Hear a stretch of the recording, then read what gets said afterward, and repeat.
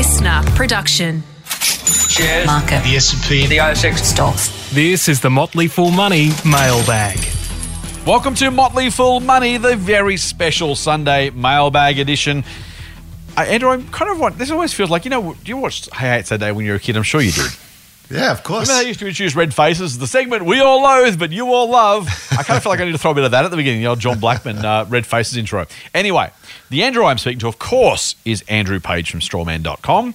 I am Scott Phillips from the Motley Fool, and I'm wondering, what is Strawman again, Andrew? Oh, you're still doing this, aren't you? Way past the point it stopped being funny. Absolutely. I'm a father. It's what I'm supposed to do, mate. Oh, man. We're a website, and the best way to investigate a website is to just go check it out. It's strawman.com. We're an investment club. If you're interested in stocks and you want to share some ideas, come check us out.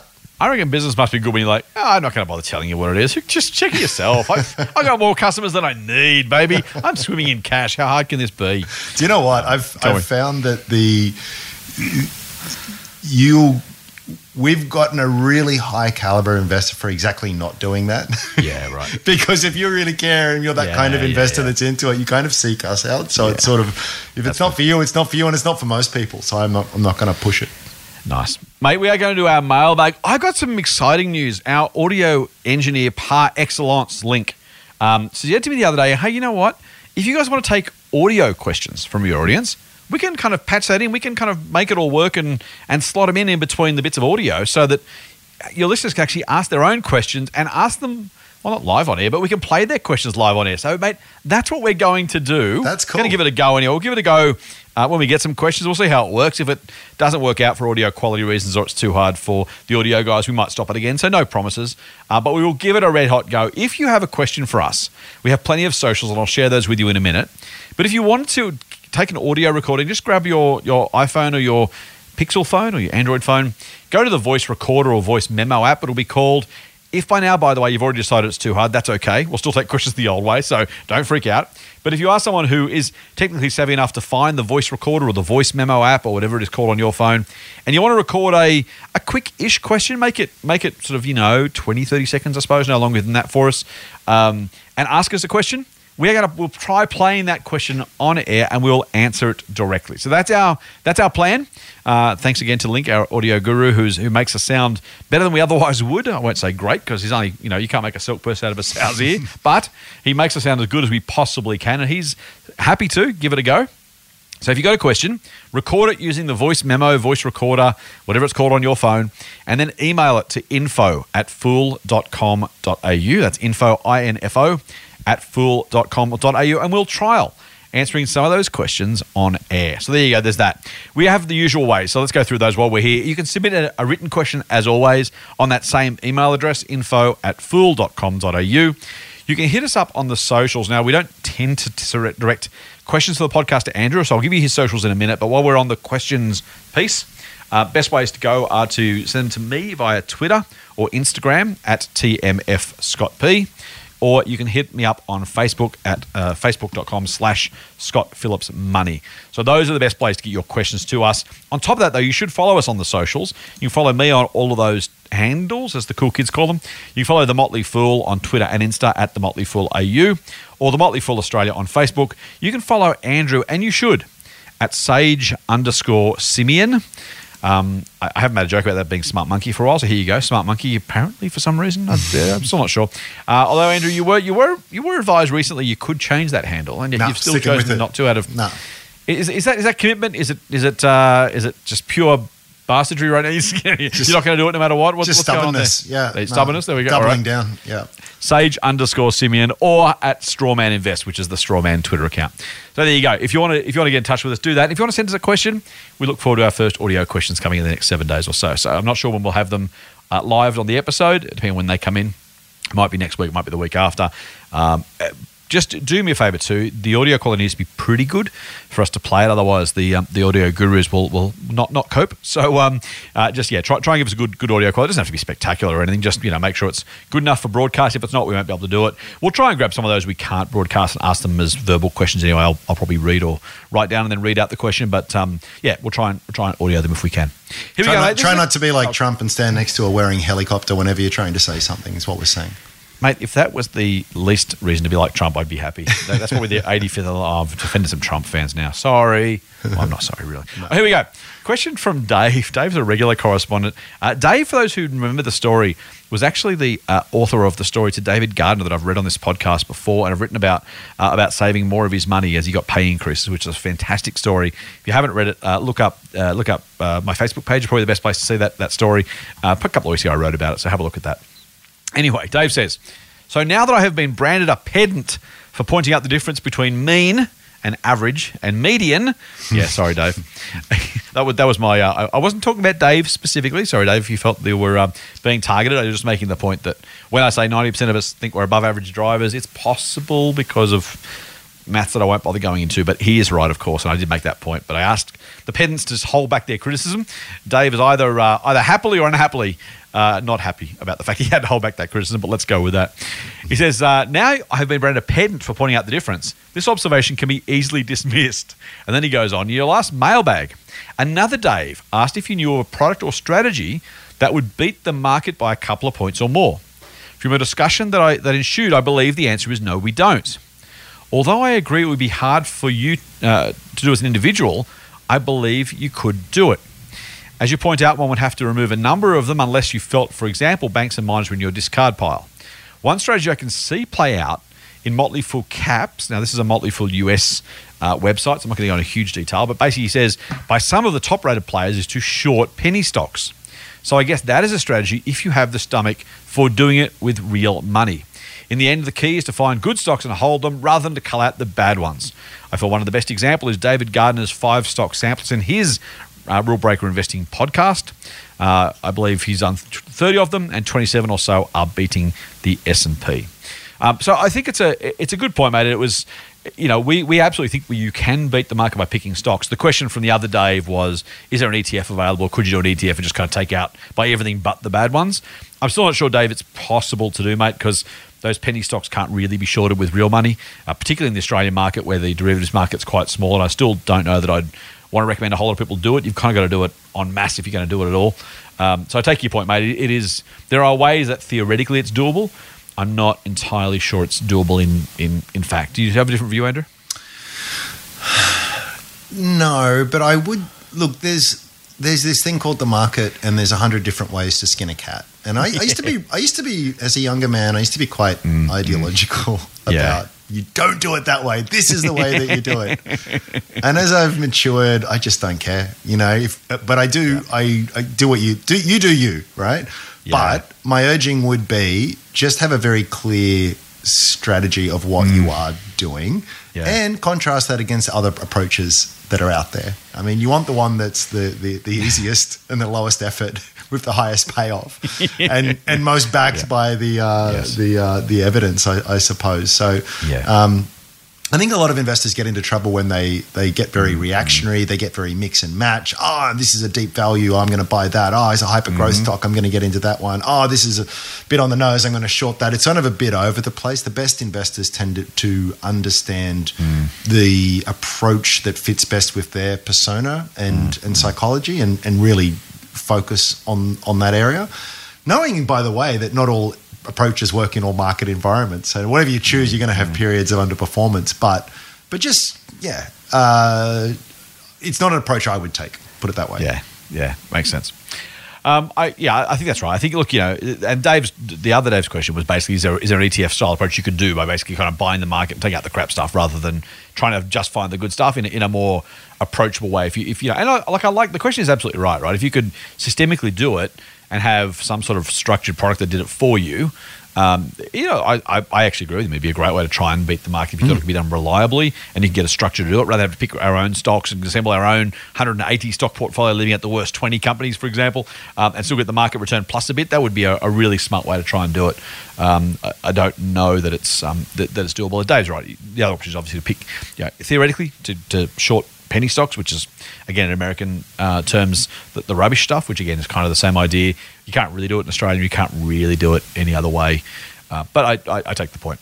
But Dave also throws another question or comment at us. He says, I enjoyed the segment on the 62-year-old who did not like the standard advice for old codgers. The pedant in me used to get upset with this wisdom. But then, this I like Dave's point. He said, but then I decided I was fortunate that this advice was not applicable.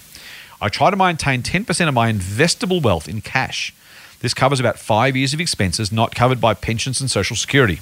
When the market goes up, so that I have less than 8% cash, I sell some to get back to 10%. If it drops so the cash is more than 13%, I go out and buy. Keep up the good work. I'll finish there, actually. I'll go to the next one in a second. I quite like that idea, mate, because it's kind of, it is to some degree, he's kind of almost kind of not exactly hedging the market, but he's selling a bit when shares are up, so the cash has fallen, and he's buying a bit back when the cash goes up and things are going away. So I think that makes a whole lot of sense. Yeah. It's one way of kind of taking the tops and bottoms out of your volatility, as well as make sure you've got enough cash to live. So I quite like that. And I think his point was right about having good opportunities for those things. It's one of those first class problems, right? Do I have enough money? Is I take enough risk? To Dave's point, he doesn't have to make that choice, but it's a reasonable point to make. Yeah. Last one he says. Last one he says, keep up the good work. And I have one question. I know what the good oil means, but what is its derivation? So the good oil is the other podcast that I do. It's called The Good Oil with Scott Phillips, which I shiver every time I say it. But I have to say it because that's the name of the podcast. And the Boffins told me we have to put with Scott Phillips because it's searchable that way. Otherwise, there's other good oil podcasts out there. So there you go. We're stuck with it. I promise you it wasn't my idea. I had a look at this. I can't find an honest derivation, as in like the specific origins of it specifically. What I do know is its use goes back, believe it or not, to the First World War. It's actually the first reference that I could find. ANU, the university. See, I told you we do research around here, mate. I did some research on the phrase. 1915 was the first time they could see it in print. And it talks about the soldiers. Our lads commenced to pinch themselves to make sure they were really under fire. They'd been disappointed so often, now they could hardly believe they had the real thing. I heard one man say, said of the dinkum oil at last, no more furfies. And that was the feeling all round. My view would generally be, whether they're referring to the opposite of snake oil, which might be a nice distinction. We all know the snake oil idea, as in, the kind of fake stuff. The dinkum oil is the real stuff. I assume that's where it comes from. It's been a phrase that's been in Australian use for more than 100 years. Again, 1915 there. The good oil specifically was used first in 1918 in the Gippsland Times in Sale in Victoria. So the same thing. So there you go. I don't know the specific reason why it became a term that's used in general speech, but at least a century old. So I'll take that one. Mate, let's go to a question from, where have we got here? Nick. Nick says, hi, Scott and Andrew. This is, by the way, you'll like this one, Ram. This is great. It's a two-part email for good reason. Hi, Scott and Andrew. I love the pod. I listen to it religiously. I really loved some of your book suggestions from a few months ago. I've been working through them. If you haven't read it already, The Psychology of Money by Morgan Housel, a former fool no less, says Nick, is amazing. I haven't read that, believe it or not. I haven't read a lot of books recently, but I hear very good things, and I would recommend The Psychology of Money without even reading it, because Morgan Housel is a wonderful writer, and I'm absolutely sure it's a great book. So I don't think I get it, other than Warren Buffett, I don't think I'd ever recommend something unread. But I can absolutely confidently recommend The Psychology of Money by Morgan Housel, and Nick's also confirmed that. I've got a boring macro question, he says, but I wonder if you could explain something about interest rates and market volatility for me. It's Wednesday, the 29th of September. So there you go. Well, that's dating the email from a couple of weeks ago. And the ASX and US markets have had a bit of a bad week, with lots of commentators talking about what the Fed might do over the next few months and the effect it has on Treasury bond yields. For example, Stephen Bartholomew's from the SMH was referring to rises in the 10-year bond rates, moving from 1.3% to 1.54%. Broadly, says Nick, I understand what they're on about. Money moves out of stocks and into bonds to chase safer returns. But if that's true, why do many of the declines in share price come from the growthier or techier end of the share market rather than the more stable, slow growth stocks like banks or utilities? I'd understand moving your money from low growth dividend stocks into treasury bonds because you're chasing yield without the volatility, but that's not where the big price declines are. Why are, this is where it's funny, mate, why are foolish or snowmanish type stocks being punished just because people are chasing 1.5% yields? Surely institutions aren't really selling off their high growth tech shares to move into bonds. So what's happening? Excuse me. I know it shouldn't bother me, but sometimes it's hard not to feel personally victimized by bond investors every time a central bank holds a press conference. Full on from Nick. Now, Nick, I have to say, the Nick emailed the next day to our Zoe from our member services team. Hi, Zoe. Thanks so much for passing that on. But I woke with a start this morning. I made a terrible mistake. I made a reference to Strawman in my question, but I called it Snowman. It might be too late, he says, but please pass my apologies on to Andrew.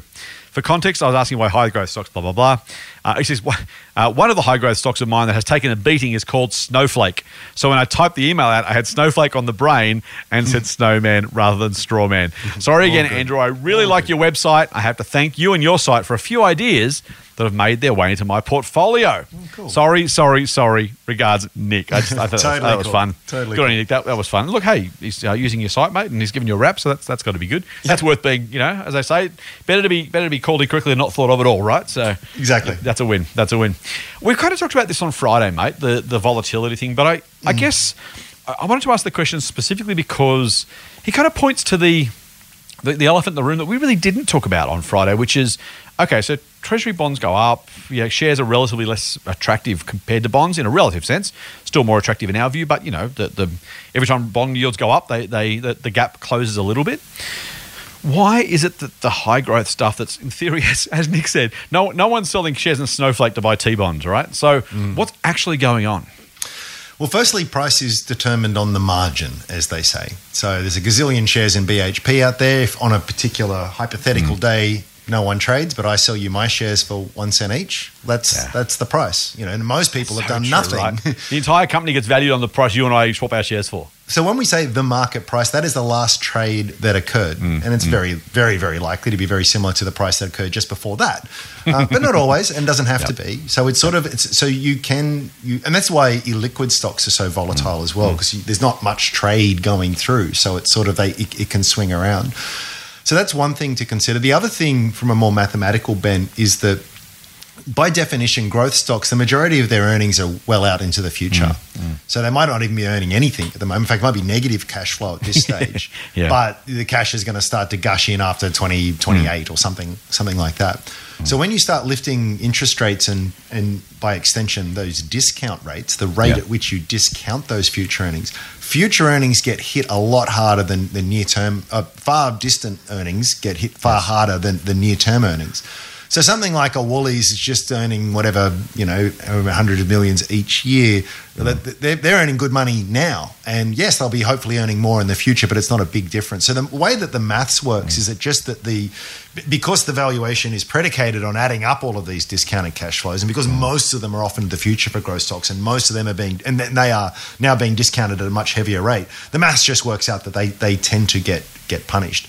So that's the sort of the academic answer, but also probably because they are much harder to value. There is more uncertainty, and probably investors as a general rule are more skittish around growth stocks as well. So when there are bits of falls and stuff, maybe you tend to get a bit more of an overreaction. But that's my best guess. But like Nick, don't worry about it. That is a lovely summary, mate. I really like the summary. I love the conversation about the discounted cash flow. The reason cash is worth less in the future, by the way, is you've got to give up multiple years of potential return to wait for it. Yeah. So if we take the proverbial $100 today, if I want a 10% return per year, then I'm only going to pay $90 for $100 in a year's time. Right? Makes sense. If I'm going to wait 2 years for it, well, that's 2 years of 10% I'm missing out. So I'm going to pay $80 for that $100. And effectively, so what that means is by the time you earn that $100 in 2 years' time, it's worth $80 to you today. And so on and so forth. So as Andrew says, if you're making no profit for the next 5 years, and then you finally make $100 profit in year 5, the $100 by the time you compound in reverse, the way kind of credit card debt gets you, the $100 in year 5 is probably worth $40 today. And so as Andrew says, the longer you've got to wait, and the more discounting there has anyway, but if the rate is higher, then that $40 all of a sudden worth only $30 or $20 rather than $40, rather than $100. And so you can see how that would quickly go away. Whereas if you're getting $100 this year and $90 next year and $80, then eventually $40, the impact of that 40 the fifth year is still important, because you will have got 4 or 5 times that much between now and then. The impact of that last year, the fifth year, is not very much compared to Woolies' total earnings between now and then. But if you're not going to earn profit until then, that's all that matters. So that's why there's a bigger swing. I would add too, mate, just general.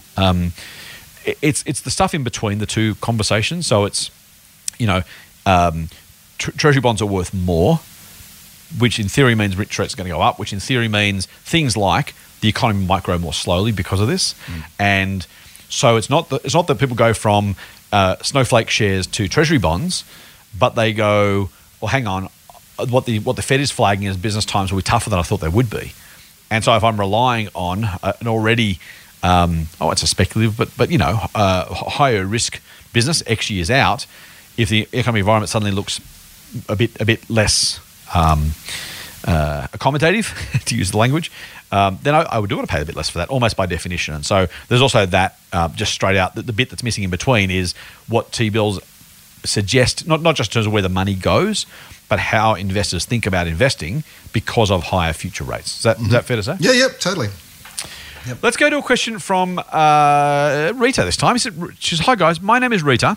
I have a question for the Motley Fool Money podcast. You're ready to come to the right place because this is the Motley Fool Money podcast. I am in my mid-30s, says Rita. And for the last few years, I've been investing slowly and steadily. Fantastic. Due to a lack of time for in-depth research, I have largely relied on the Motley Fool. I'm a Gold Pass member, she says. And more recently, here you go, Strawman Premium for stock picks. And I now have a portfolio of close to 40 stocks, which I've only recently realized is the upper end of normal. Half my shares are for long-term investing, i.e. Soul Patts and Jumbo Interactive. I should say, I'll disclose I own both of those. And half are high-growth small caps, which I believe need time for the investment thesis to bear fruit, i.e. EnviroSuite, which I think you probably own, don't you? Up 10% as we speak. There you go. So the majority of my picks I don't plan to sell anytime soon. I know you can't give personal financial advice, but my dilemma is this. I'm still going to regularly invest regardless of what the market does. Awesome. Well done, Rita.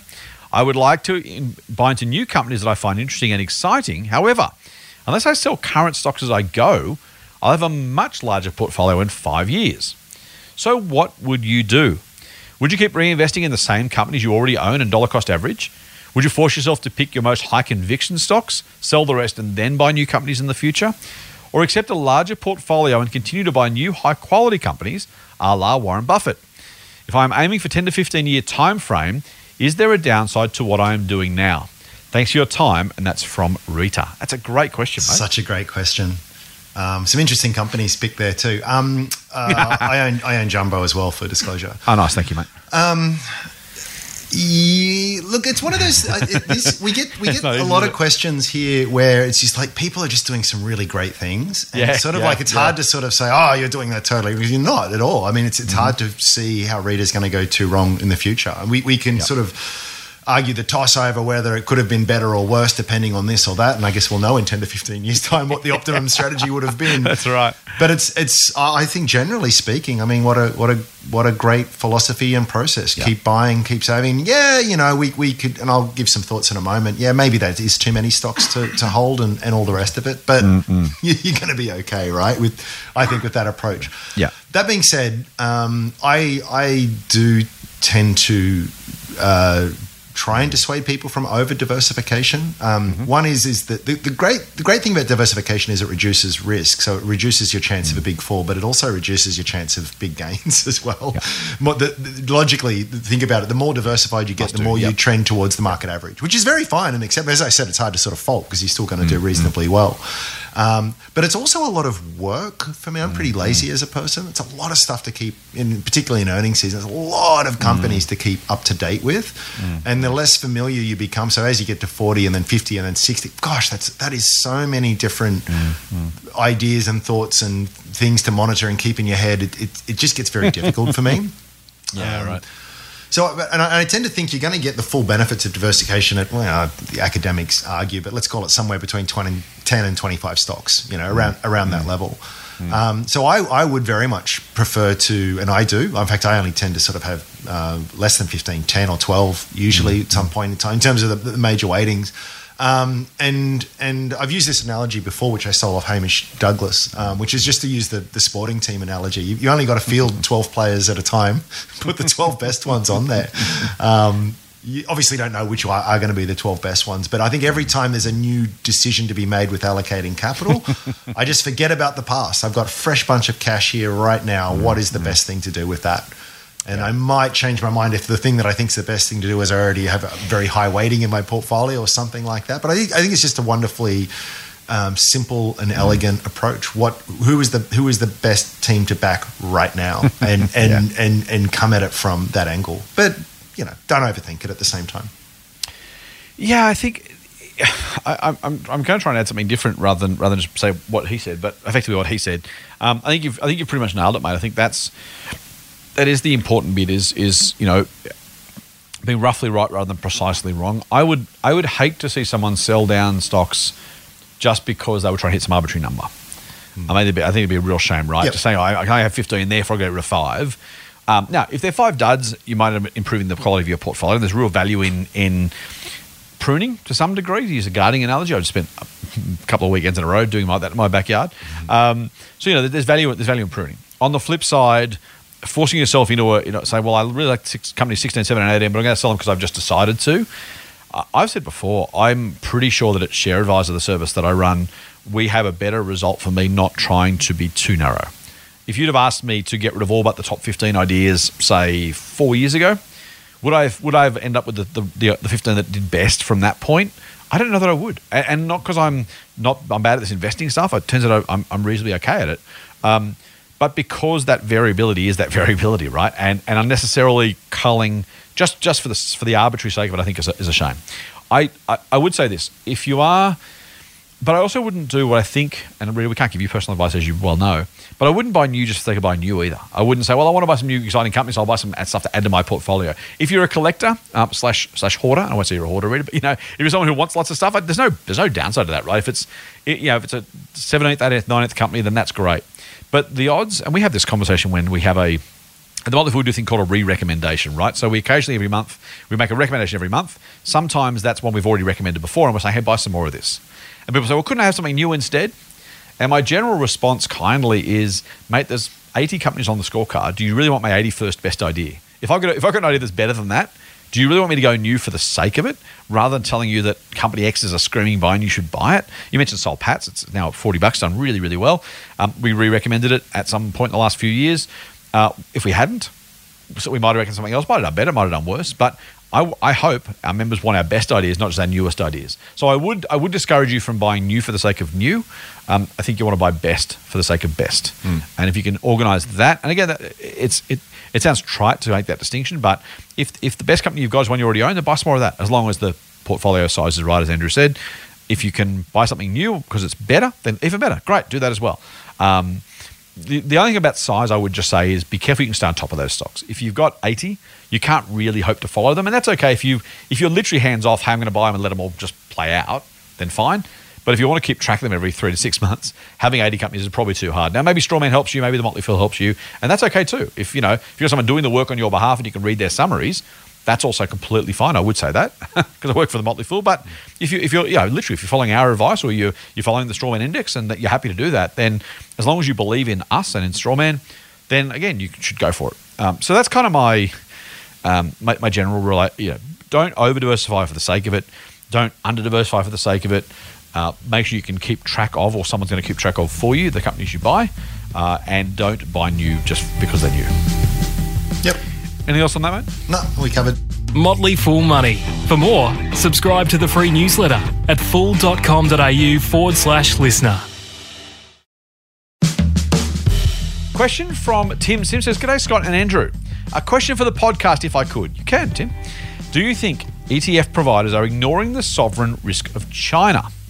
On the ASX, there is no broad exposure to an Asia ex-China ETF or an emerging markets ex-China ETF. Also, why is China even still an emerging market when it's the second largest economy in the world?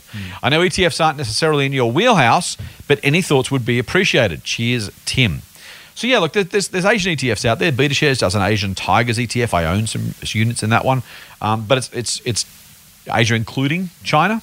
Emerging markets, similarly, you can't get on the ASX emerging markets excluding China. And Tim's like, well, hang on, I think China's a risk. Wouldn't ETF providers give me a way to buy emerging markets without having to buy China on the way through? We'll answer why it's an emerging market in a minute, mate. But just sticking with the other one, do you think, Andrew, ETF providers are ignoring the risk of China? I was just thinking, I can't believe they haven't done that. Yes, we've said before that, you know, Good question. it doesn't, not necessarily nefarious, but I mean, they're in the business of making financial products, and if they feel as though there'd be enough investor demand for something like that, they will package it up and sell it to you. And look, that could well be a win-win scenario. It absolutely could be. So I'm actually surprised that they don't. Yeah. I wouldn't be surprised if something does come along like that at some point in the next few years. Yeah. But I don't know why or what they're thinking. They probably just think there's not enough of an appetite for it. Yep. But I'm curious to hear your answer on why it's still an emerging market, because I read that as well and thought, well, yeah, that's a good question. So before I do, I'm going to go back to the ETF question again, only for one more second. As an investor, so product manufacturer will make what they make. Do you have a thought on whether you'd prefer an emerging markets ETF or an emerging markets ex-China ETF, or an Asian ETF versus an emerging Asia ex-China ETF? I mean, Tim's point is, in his view, I think he's saying, look, I think China's got sovereign risk, and I think that means that these ETFs are not as attractive. He sounds like, I'm not going to put words in his mouth, but it sounds like he would say, actually, I actually love an ETF that didn't include China because I feel better about that without the sovereign risk. Do you think investors, if both were available, would you have a preference for one or the other? How do you feel about the sovereign risk coming out of China? China's, this is such a big topic. On one hand, it's this massive, second largest, soon to be the largest economy in the world. Yeah. It's got some incredible success stories over there. You know, massive market. You know, it seems it's fast developing, and it's growing at rates that the developed world just can only dream of. Yeah.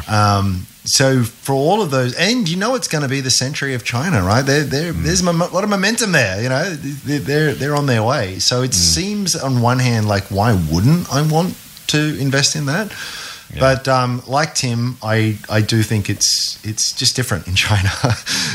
It's a very different system. We've seen what's happened with some of the big tech companies. The sovereign risk there is pretty substantial. They'll step in and do things just because they want to. And I do think that is a risk. So I'm kind of torn between those two different competing ideas. Yeah. And then I also layer on top of that just my complete ignorance of, I feel as though, you know, I'm big on this idea of staying in your wheelhouse, in your circle of competence. Yeah. And I'm just not a China expert by any stretch of the imagination. So I find it like, where's my edge in investing in China? I mean, if it's this broad sort of exposure to certain markets is one thing, but as a stock picker, as an investor, where's my edge in that space? Yeah.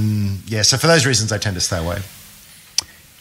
Yeah, I own units in the Asian Tigers ETF, so I am exposed to China. It's a small position relative to my total portfolio, and deliberately so. So a couple of things. First thing for me, we'll get an emerging markets thing in a minute. First thing for me is it's tempting to look at only one side of the risk-reward schedule on any investment, right? Sometimes we're led down that path. So is there some risk in China? Absolutely. Could that risk end up not coming to pass and the returns swamp that risk? Absolutely. And so I don't think it's necessarily the best place to go to say we are trying to always avoid risk. The question is always, is the risk worth the reward? And I think that's an open one. Second thing on ETFs is, in theory, an ETF, I argue largely, my almost only way I want to invest in ETFs is completely passively. So I buy the Asian Tigers ETF because I want exposure to the Asian markets. I'm not making an active choice saying I would like pick something. I would like Japan, X banks plus Malaysian retailers, less Singaporean manufacturers, right? So that becomes an active choice all of a sudden. You're trying to pick winners. I bought the Asian Tigers ETF for passive exposure to Asia. And so if you start to say, well, I'd like passive exposure, but exclude that stuff, please, you're going to get closer and closer to an active investing decision. And you're welcome to do that, Tim. That's completely appropriate. But in my view, my general preference is to be passive in the ETF. So I'm not super keen to ignore or exclude China. Thirdly, mate, I agree with you, Andrew, in terms of both the risk and the potential reward. I expect that in the next, I think I said this before on the podcast, I expect in the next 10, 15 years, 2 or 3 of the world's top 20 companies are Chinese. And probably one of them is Indian. Because these are dramatically growing, very, very large economies with very, very large population bases. And it almost it almost defies probability to imagine that wouldn't be the case. If you think that 17 of the biggest companies-ish, I don't know the actual numbers, are American right now, is that really likely to continue? Is that the natural way of things? I don't think so. I don't think there's any reason to believe that necessarily needs to be true moving forward just because it is the case now. So there's that. That's my general take. So I wouldn't exclude China on that basis if you're being passive about it. Is there risk? Yes. Do I think the Chinese government will do whatever it wants to do to suit itself? Absolutely. Is it possible that investors lose out because China cut off access to capital markets for foreigners, nationalise the companies, take our shares? Yeah, those things are all absolutely possible. That's why my exposure is only small. I don't necessarily buy into the China must be the devil incarnate, must always be the worst thing in the world, and you can't possibly make money doing it. I don't strongly take that view, nor would I strongly oppose the alternative view, but I'm not entirely sure it's super likely that that the outcome's going to be as good or as bad as anyone predicts at each end of the spectrum. So, Charlie Munger's pretty heavily invested in China. He's a huge bull in China. Berkshire Hathaway owns BYD, the battery company as well, battery tech company. So yeah, look, I don't have a strong view. I have strong views on the way some of China's policies. I have strong views on some of Australia's policies, by the way, and I think we have a tendency to demonise others sometimes more than perhaps we should. Those who hold America up as a beacon and demonise China, I think if you change the labels and highlighted some of the good things in China and the bad things in America, you might take an alternative view as well. So I'm not entirely sure we should categorise too strongly the good and evil, George Bushism kind of good guys and bad guys.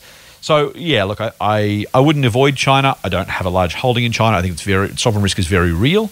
But as a passive investment, as part of a passive investment, I wouldn't go out of my way to buy emerging markets ex-China or Asia ex-China. If I was going to buy an Asian ETF, I'd include China in it for those reasons.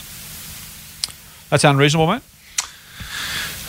Yeah. I want to come back to why it's an emerging market. I was going to go to that next. I feel as though I am so massively exposed to China anyway by being an Australian.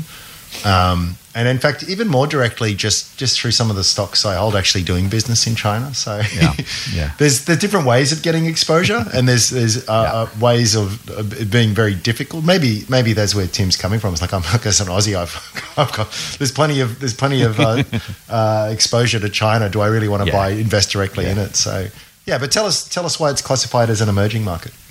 So, well, the first thing is there is no absolute classification for this stuff. It's kind of generally accepted. There's no test you have to pass to be either.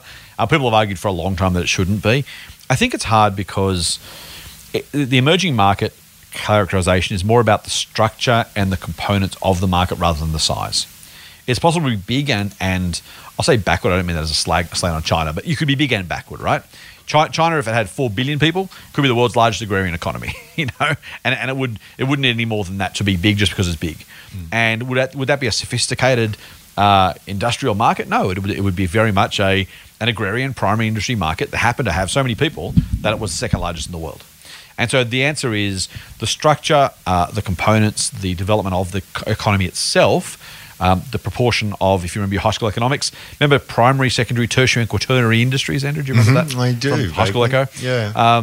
The reality is China is very much still an agricultural and manufacturing economy. Very little in the way of services, very little in the way of sophisticated manufacturing, high-value manufacturing in proportion to the rest of its economy. I mean, so unlike Australia, which has such a beautiful manufacturing base and high-tech industry.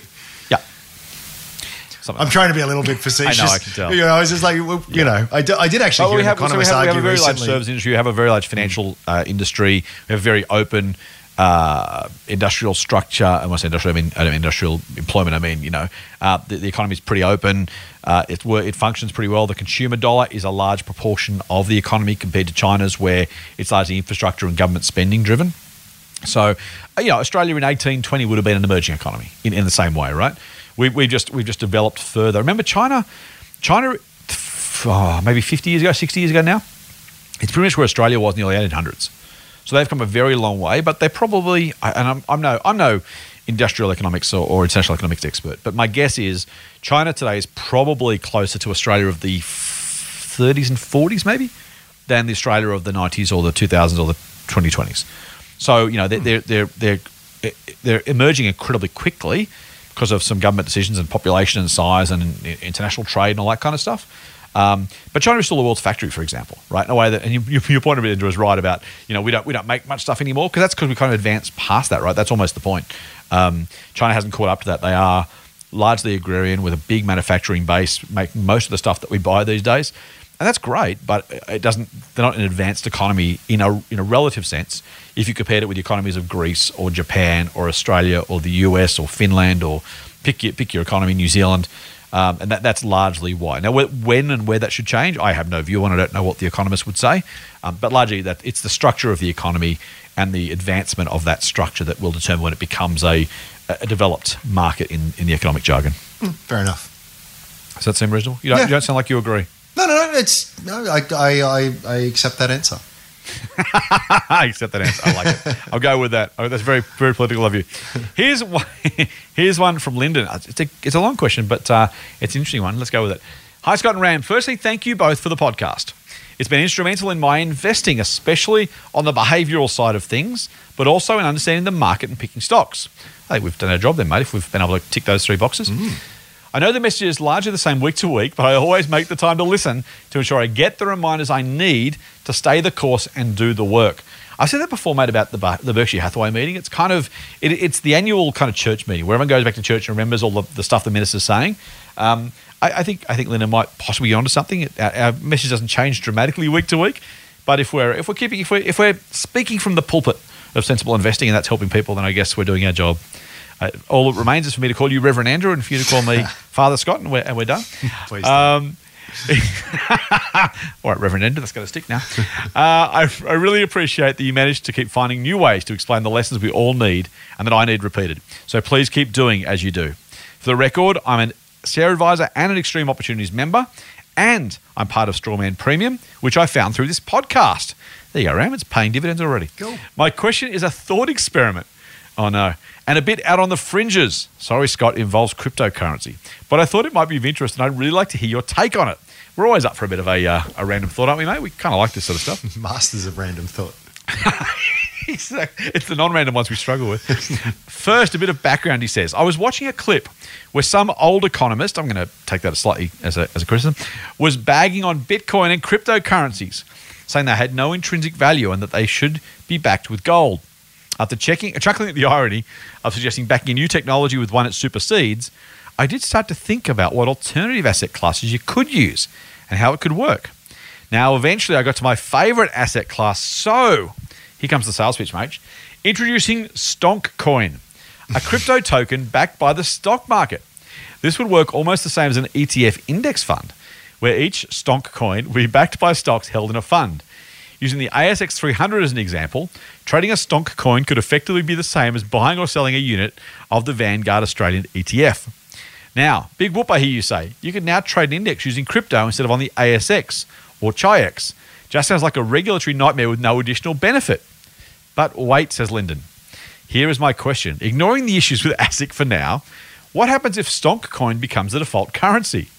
That is, assuming the token was on a network that could scale in terms of transaction speed and volume for it to become the new legal tender in Australia. The revenues and profits for each company in the ASX 300 would be denominated in StonkCoin. But each StonkCoin is effectively just a fixed percentage of the overall market, so the market cap on each company in the ASX is just a measure of its proportion of the ASX 300. So what happens to measuring the index as a whole? Is this even possible? Does this create a self-correcting currency, cooling a market when it starts getting too hot or stimulating when it crashes? Or does this make these cycles so much worse? Lyndon says, at this point in my thinking, my brain melted and started running out my ears. So I thought I would seek wisdom from a higher source. Please help. What have I created? He says, note, I'm pretty sure the total market cap of the ASX 300 is greater than the circulating supply of dollars, M0 and M1, some monetary terms there. So I think there would be enough liquidity, but perhaps not. And that ends the experiment. I'd love to hear your thoughts, assuming this is a rabbit hole you want to venture down.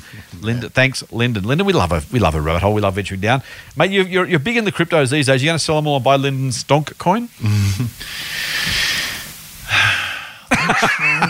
My brain's melting a bit too. It's good, isn't it? That's what I loved about it. I do wonder if we're dividing by zero here, in the sense that you can't have something represent something which itself is predicated on the underlying transactions of that something. So it's also the currency but it's tied. I've got to think it through. I don't actually think it works.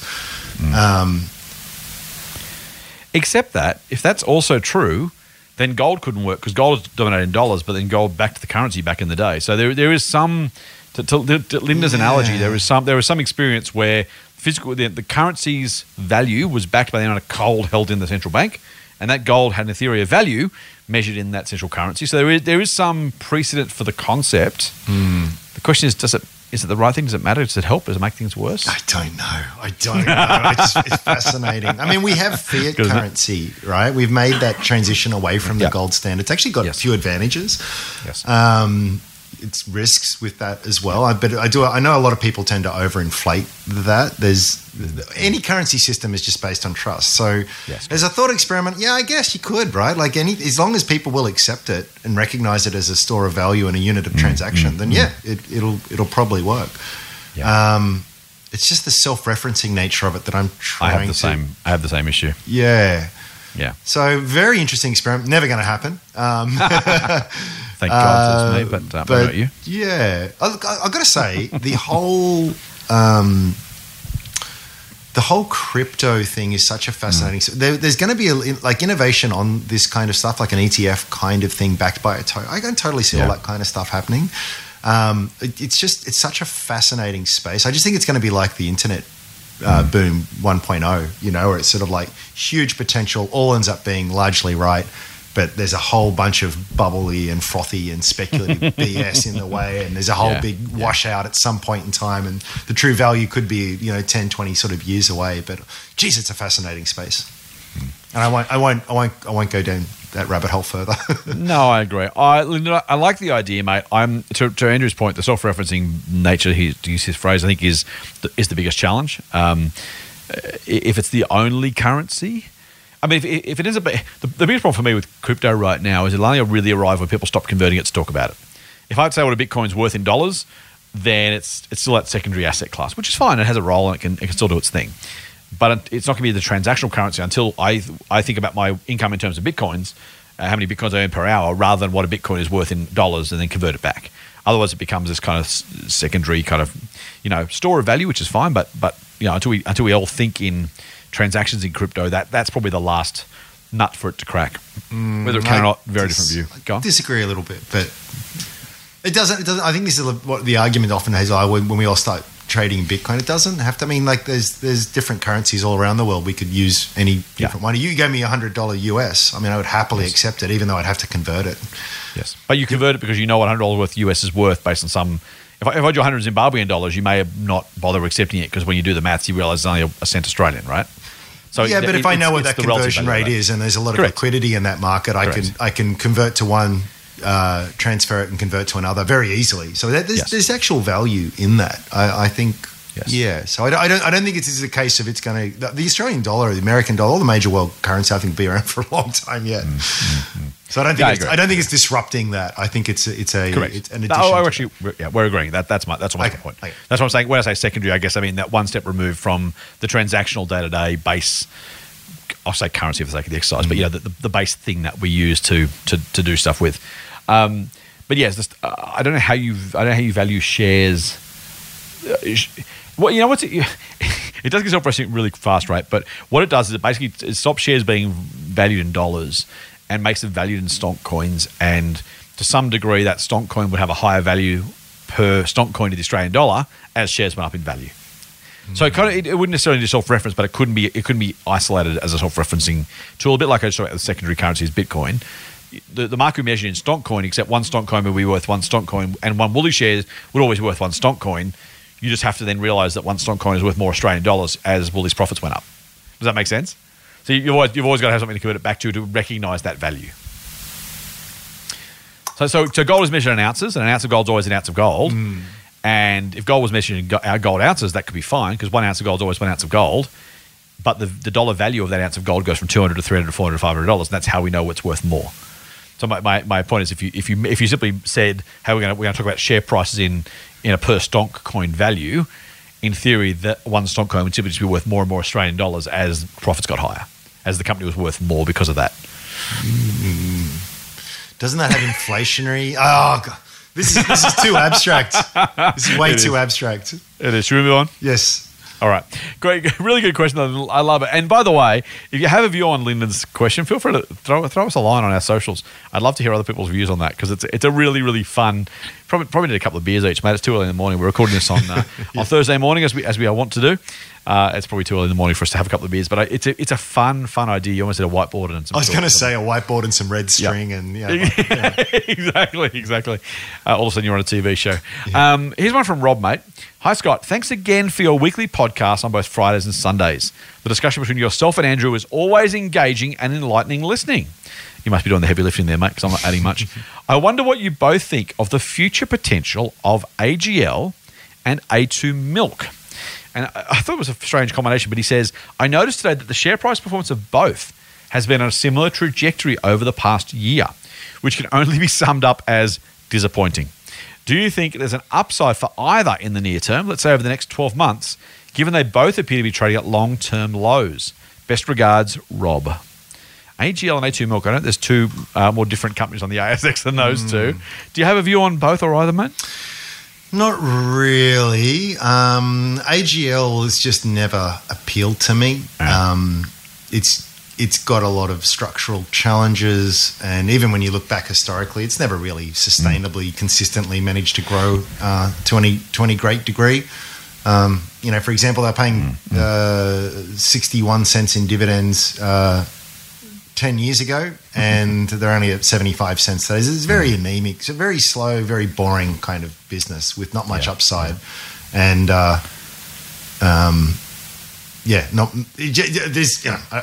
I kind of think where is the upside and all the challenges? The market's right to sort of push that one down. So I think people are right to sort of go, oh, things are falling, they look more compelling. By definition, they are. Yeah. But there's some cases I think they're falling justifiably, and it's just it's a very, very hard proposition looking out for that. That business in terms of everything's happening so past. A2 is much more interesting. The real debate here is to what impact the Daigou trade comes back strongly, then we're off to the races. If that takes longer than we think, or it doesn't come back as strongly as we think, I think that's a potential problem. I've got to say, for me, A2 is such a phenomenal success story, not the last year or so withstanding, but for my money, it's very much a marketing business, and it's one who's got a product I'm always going to upset people when I say this, but of dubious scientific merit. I mean, for very interesting sort of suggestive evidence and that, but there's no strong case as to what they do. So it's very much a brand Bitcoin, image recognition. It's like multivitamins or a whole bunch of other stuff. It's just science is just not there. Maybe it will be, but it's not there yet. And I also wonder where the real barriers to entry are there as well. And we know that other products, since they had phenomenal success in inventing the category, but so many others are coming into this space as well. So it's all too hard basket for me. So I'm a pass on both. Yeah, fascinating for me, Rob. I don't like AGL any more than Andrew does. And look, so first thing I will say is you asked about near term, 12 months. No idea at all about any company, including ones I love. Like absolutely no clue. So you probably have listened to us long enough to know that I measure my investing horizons in 3 to 5 years, preferably more than that. I think I've sold out of 2 companies in the last 5 years, maybe. I'm super reluctant to sell. So, I'm not the 12-month guy to ask.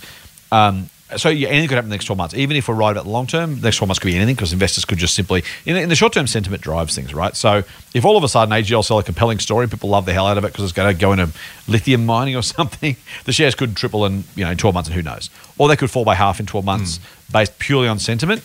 It's just life. So no idea in the short term. The business though is a tough one. It's a commodity business in both energy generation and energy retailing, and commodity businesses very, very, very rarely provide you sufficient incremental profits because they just don't have any pricing power. And if you can find the lowest cost asset, that asset can be super long lasting, and you can make slightly more profit than the other guys, then maybe you'll do okay. But even there, once those economics are known, the market will price them accordingly, and future gains won't come because you're not getting incremental growth on that. You are where you are. And so as a business, do I think they're running a decent energy business? Yeah, I kind of do. The same as Qantas is running a decent airline, but I wouldn't want to buy, Alan Joyce is a great guy, but I'm not buying his airline. He's doing his best to maximise the value for shareholders, but, the best thing you do with an airline is keep it in the air. That's the best you can do, right? So look, no, I don't like AGL. I don't see price, I don't see profit margins improving meaningfully over any significant period of time. I don't see any reason to believe these guys are going to earn market-beating returns. So I'm a straight no on that. A2, I used to be like you, Andrew. I still am a little bit. But I think I'm a little less polemic than you. I own Blackmore shares as well, so speaking of multivitamins. People love brands for a whole lot of reasons, right? I would argue, and you may even still disagree, there's more reason to buy Blackmore's vitamins than a Louis Vuitton bag, right? Like you talk about unproven benefits for wasted money. Now, whether there's ethical views about what you sell and what you claim is a different question. But my point is just that people will buy a whole lot of stuff for reasons other than the very rational, functional benefit they get from the product, right? Sure. And so, every car that's not a Toyota Camry is effectively, people, this is not the only car buy, you know what I mean? People wasting money because they want to feel better, look better, value things more highly than purely rationally they arguably should. So I think the A2 business for all of those things is still a potentially good business. I have a suspicion, I bought the shares, it turns out too early, and I wasn't trying to time the market, by the way, but they've gone down since. I have a suspicion that the Daigou trade and the Australia to Asia trade actually improves over the next 5 and 10 years. And if I'm right, then Blackmore's, A2Milk, a couple others are kind of at the nadir when it comes to Daigou trade. Because guess what? There's no tourists and there's no Chinese students in the country. In 12 or 18 months, will there be more Chinese tourists in Australia than now? By definition, yes. Will there be more Chinese students? By definition, yes. Will that help the Daigou trade? We don't know, but my suspicion is yes. And if that's true, then sales will start recovering from what is, I think, a reasonably decent baseline now as that trade restarts. Now, maybe the Chinese students and tourists don't return for economic or political reasons or for COVID reasons. Maybe they do return but don't send stuff back, via the Daigou trade. Maybe they do, but they choose different brands. There's lots of potential I don't knows there. I bought A2 because I believe that the future will be brighter than now because I think all the bad news is priced in. I think this is about as bad as it should get. Doesn't mean it can't get worse, but it's about as bad as it should get. And so if I balance risk and reward, I think there is upside for the A2Milk share price over the long term, not over 12 months, no idea, but over the next 3 to 5 years, I expect to make some money on A2. But I could be wrong, entirely wrong. Speaking of which, am I wrong to hold that view, Andrew? No, and I don't strongly. I can totally see that scenario playing out. So there's plenty of things I say no to, which I think that's your job as an investor really is to say no. So it's not as though you're definitely wrong. I certainly wouldn't short it. Goodness knows, but I guess I lack the conviction. There's also, and this is probably less rational, but the China's a harsh mistress, and we mentioned Blackmore's before. It's another good example, but there's heaps of them where they get a bit of traction in this phenomenally massive market.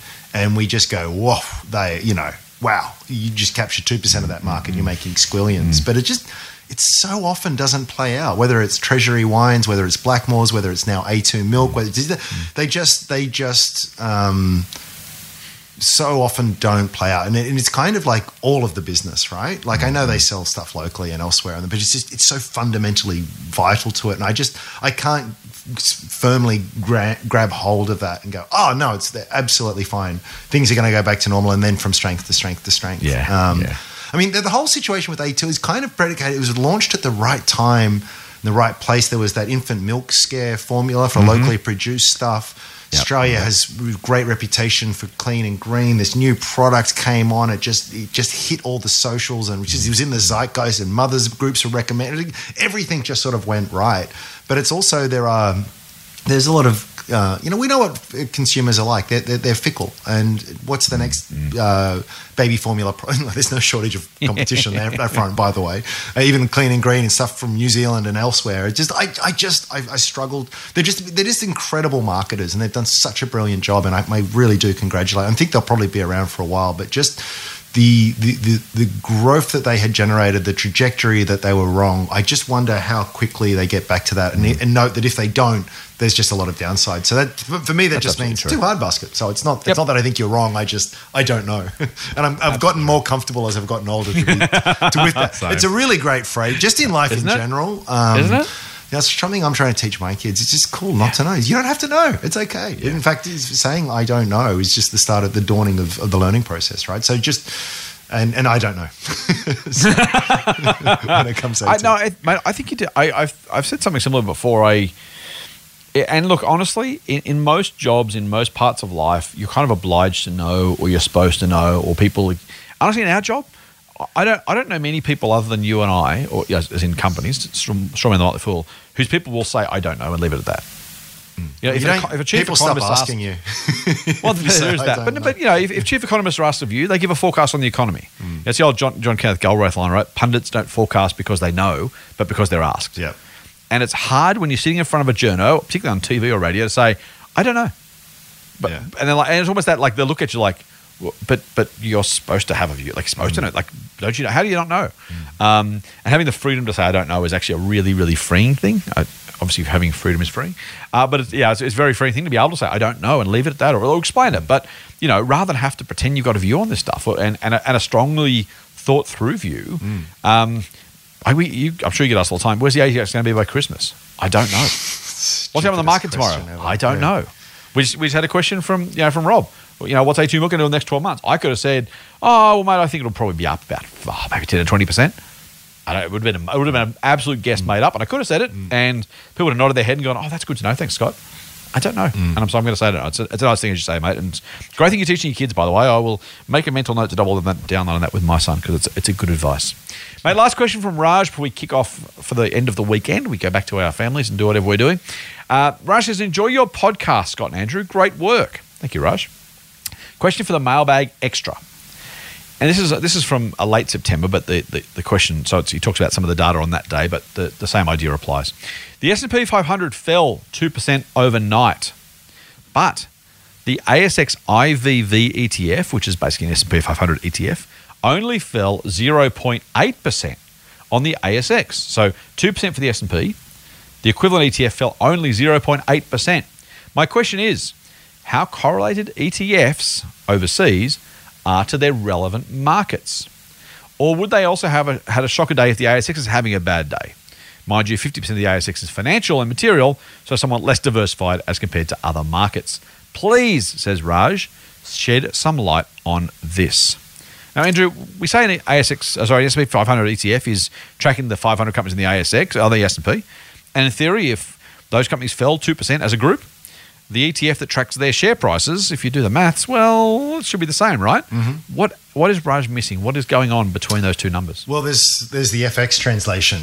So, you know, one's priced in US dollars, the other in Aussie dollars. So if the currency moves, there'll be that impact. Mm-hmm. And there's also, you know, it's not a perfect emulation. There are market makers here that have to keep the prices sort of right, and there's sort of arbitration going on that sort of seeks to sort of make sure it does match up pretty well over time. But I know daily ETF movements. There's very few things I care less about. It's one of those things that you will find if you bring up a chart of the S&P 500 and an ASX listed S&P 500 ETF over a broad enough time frame, they'll pretty much do the same thing. There'll be some differences due to currency and some of those other, but they're pretty much they're very much the same bet. So I wouldn't worry about it. Even though you might notice differences that look pretty material on a very, very, very short term basis, it's going to match up pretty well, right? Yep, I agree. So I think the question is right. The question from Raj is basically, hey, if they're different on a day, how much different are they going to be over a week or a month or a year? What's actually going on? And Raj, to Andrew's point, the key thing here is don't worry about it.